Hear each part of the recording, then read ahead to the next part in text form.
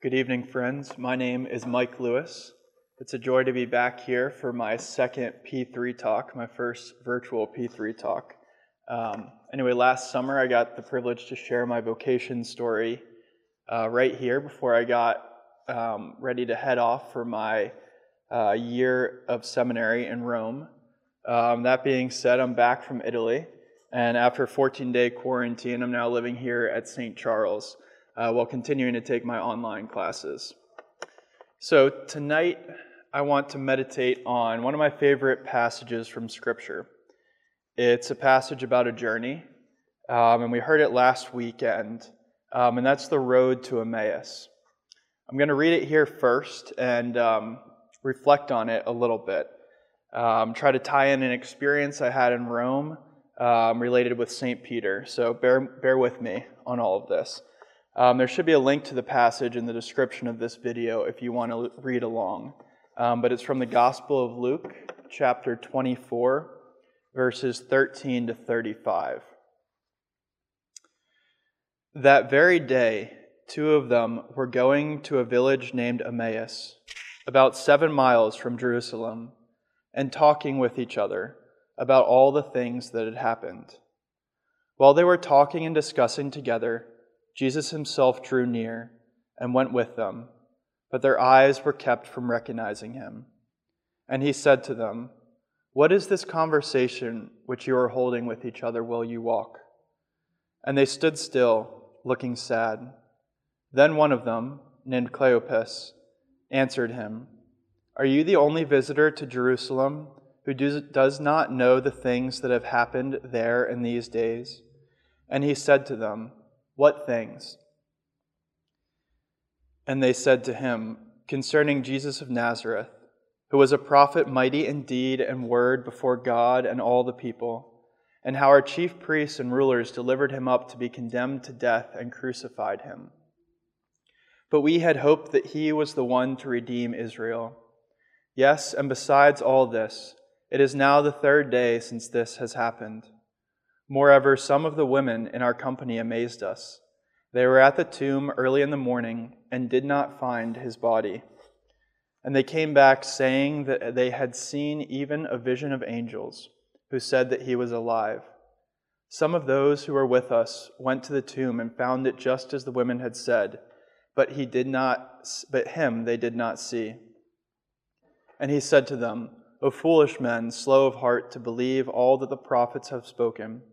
Was it not necessary that the Christ should suffer these things and enter into his glory?" And beginning with Moses and all the prophets, he interpreted to them in all the scriptures the things concerning himself. So they drew near to the village to which they were going. He appeared to be going further, but they constrained him, saying, "Stay with us, for it is toward evening, and the day is now far spent." So he went in to stay with them. When he was at table with them, he took the bread and blessed it and broke it and gave it to them. And their eyes were opened and they recognized him, and he vanished out of their sight. They said to each other, "Did not our hearts burn within us while he talked to us on the road, while he opened to us the scriptures?" And they rose that same hour and returned to Jerusalem. And there they found the 11 gathered together, and those who were with them, who said, "The Lord has risen indeed and has appeared to Simon." Then they told what had happened on the road and how he was made known to them in the breaking of the bread. That very day, two of them going to Emmaus and talking with each other about all these things that had happened. If you'll bear with me for a minute, I want you to invite you to prayerfully enter into this scene. So if you're at home, feel free to close your eyes, and we want to just try to imagine what it would have been like for these two disciples. We know one is named Cleopas, the other is not named, so fill in whichever of the disciples of Jesus you want. Maybe it's John, maybe it's one of the many Marys. I like to imagine it's our old friend Lazarus, the one Jesus raised from the dead less than a year earlier. And now it's Lazarus is the one speculating if Jesus will be able to raise himself from the dead. Well, whoever you are imagining, put yourself there with the two of these disciples, walking along the road. It is later in the afternoon, approaching sundown, a warm April day in the Middle East. Just 2 days earlier, we watched our best friend be brutally tortured and killed. As the scripture said, they stood still looking sad. Among these disciples here, there's been a heaviness the past couple days. The hopes of our Messiah to save the people seem all but lost. And yet, since this morning, there's been a buzz in the air. Early that morning, some of our friends went to the tomb. The stone was rolled away and the body was gone. Could it be? What is this conversation which you are holding with each other as you walk? A man approaches, his body silhouetted against the setting sun. He looks familiar, but none of us can put a name to him. He must not be from around here, Cleopas concludes. Are you the only visitor to Jerusalem who does not know the things that have happened there in these days? How could he not know what was going on? All of Jerusalem was aroar with the news. The man innocently asks, "What things?" And Lazarus goes on to explain, concerning Jesus of Nazareth, a prophet. He was condemned and crucified. We had hoped that he was the one. And yet some of the women went to the tomb. There were angels who said he was alive. Before Lazarus can get his last words out, the mysterious man cuts in. Was it not necessary that the Christ should suffer these things and enter into his glory? And the man continued on to open up the prophets and the scriptures, teaching everything that had come to fulfillment in Jesus. "Stay with us," Cleopas exclaims, wanting to learn more as the man prepares to part ways. And he does. He comes into the guest house where we are staying and joins us for a meal, still continuing to open the prophecies of Scripture that seemed so veiled before. As we prepare to dine, he took the lead, taking the bread, blessing it with an unusual blessing that is generally reserved for the Passover meal, and he breaks it. As we raise our eyes from taking our first bite, he was gone. The three of us look at each other with amazement. It was him. He lives, Jesus. Tears pour from Lazarus' eyes. Cleopas is frozen with both shock and utter joy. I make it to the door first, and we're off, racing back to Jerusalem as the sun sets over the Temple Mount. Did not our hearts burn within us while he talked to us on the road and while he opened to us the Scriptures? We'll go ahead and end the passage here, this meditation. If you had your eyes closed this whole time, you can open them. But what a story this is. Jesus is alive. He eats, he walks, he speaks with them. There's so much to reflect on here. But I think the last line is what stood out to me the most. Did not our hearts burn within us while he opened to us the Scriptures? What is this Scripture but the Word of God? And what is the Word of God but the second person of the Trinity, Jesus Christ? The Word became flesh. As my fellow seminary Tim taught me, the Word of God assumes a real human nature. And this Word of God walked with the disciples on the road, making sense of the very Scriptures of which he himself was the sacred author. And this authentic encounter with Christ happens not so much from the disciples seeing Jesus with their eyes. With their physical eyes, they could not recognize him, but with the eyes of their hearts enlightened by grace. Pope Francis, in his apostolic letter instituting the Sunday of the Word of God, reflects on this very passage. The scene clearly demonstrates the unbreakable bond between sacred Scripture and the Eucharist. As the Second Vatican Council teaches, the Church has always venerated the divine Scriptures as she has venerated the Lord's body. The Pope goes on, we should always keep in mind the teaching found in the book of Revelation, The Lord is standing at the door and knocking. If anyone should heed his voice and open for him, he will come in and eat with him. Christ Jesus is knocking at our door in the words of sacred Scripture. If we hear his voice and open the doors of our minds and our hearts, then he will enter our lives and remain with us forever. I think the Pope's words are particularly potent for today, a day when many of us do not have access to the sacraments, where we don't get to come and adore the veiled presence of Jesus in the Eucharist. That is true. But we do have the presence of Jesus right here among us. As close as he was to the disciples on the road to Emmaus, he is present in the words of Scripture sacramentally, as we read and meditate on them. No better time than this to find our Lord, who is right here in front of us, to speak to him as one friend speaks to another, to listen to his words written 2,000 years ago that are more alive now than ever. And this story on the road to Emmaus reminds me of a similar story in the life of St. Peter, which is many years after the resurrection. So during my first week in Rome last summer, as part of our orientation, we visited a number of churches throughout the city. And one day, as we were heading to the catacombs of St. Sebastian, a place where thousands of early Christian martyrs were buried, we stopped at a small church in the southeast of Rome, right off the Appian Way, a road built back in the 300s BC. And the name of this church was Chiesa del Domine Quo Vadis. And maybe you know this story, but it's the story of St. Peter, who, after escaping prison in Jerusalem, as described in Acts chapter 12, went to Rome to preach the gospel.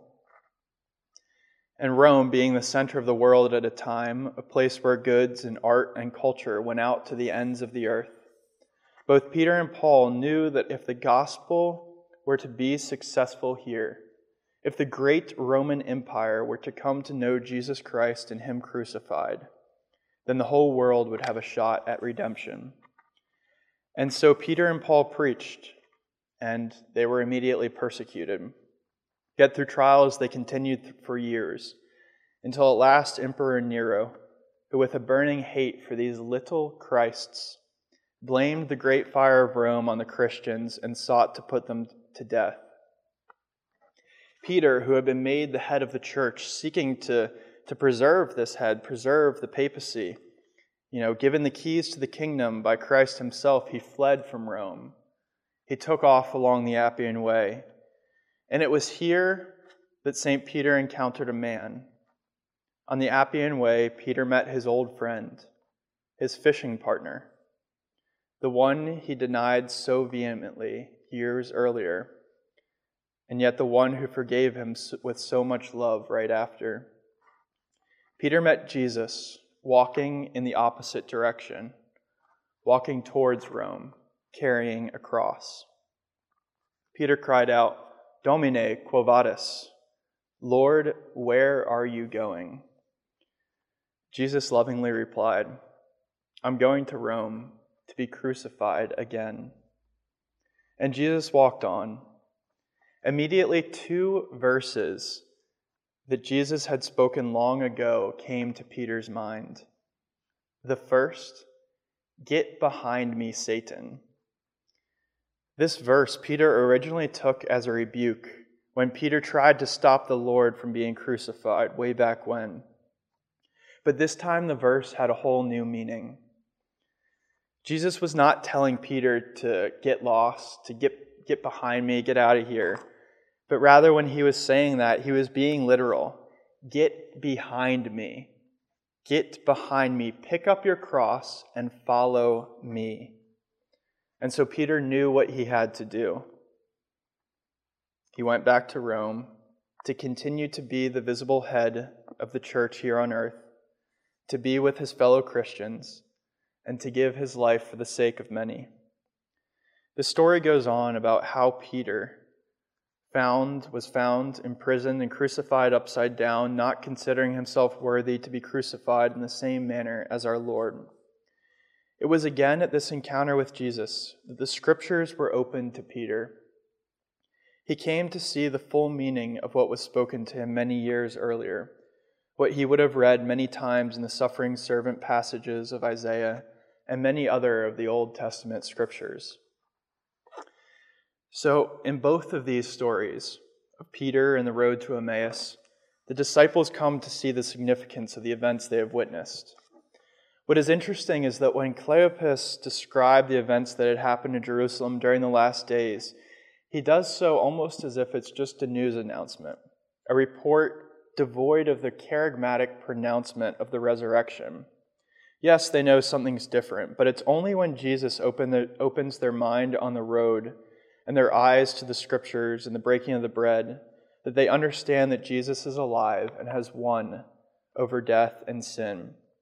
It is amazing how down to earth this story is, and we see the process by which the first believers actually learned to understand the significance of the events they had witnessed. And Peter, too, came to see that his life was not his own, that death is not the end, but part of the journey to everlasting life with the one who is life itself. Lord, where are you going? This question that Peter asked Jesus is a template of prayer and discernment for us. At a time when travel is restriction and walking down the roads are not as surreal as they would have been to Emmaus, we can still ask the Lord the same question. Where are you going today, Lord? Where do you want me to follow you? Who do you want me to speak to today? Who needs a phone call? When so much seems limited, what are you leading me to do this day, with this time? And not only in this day, but in the big picture as well.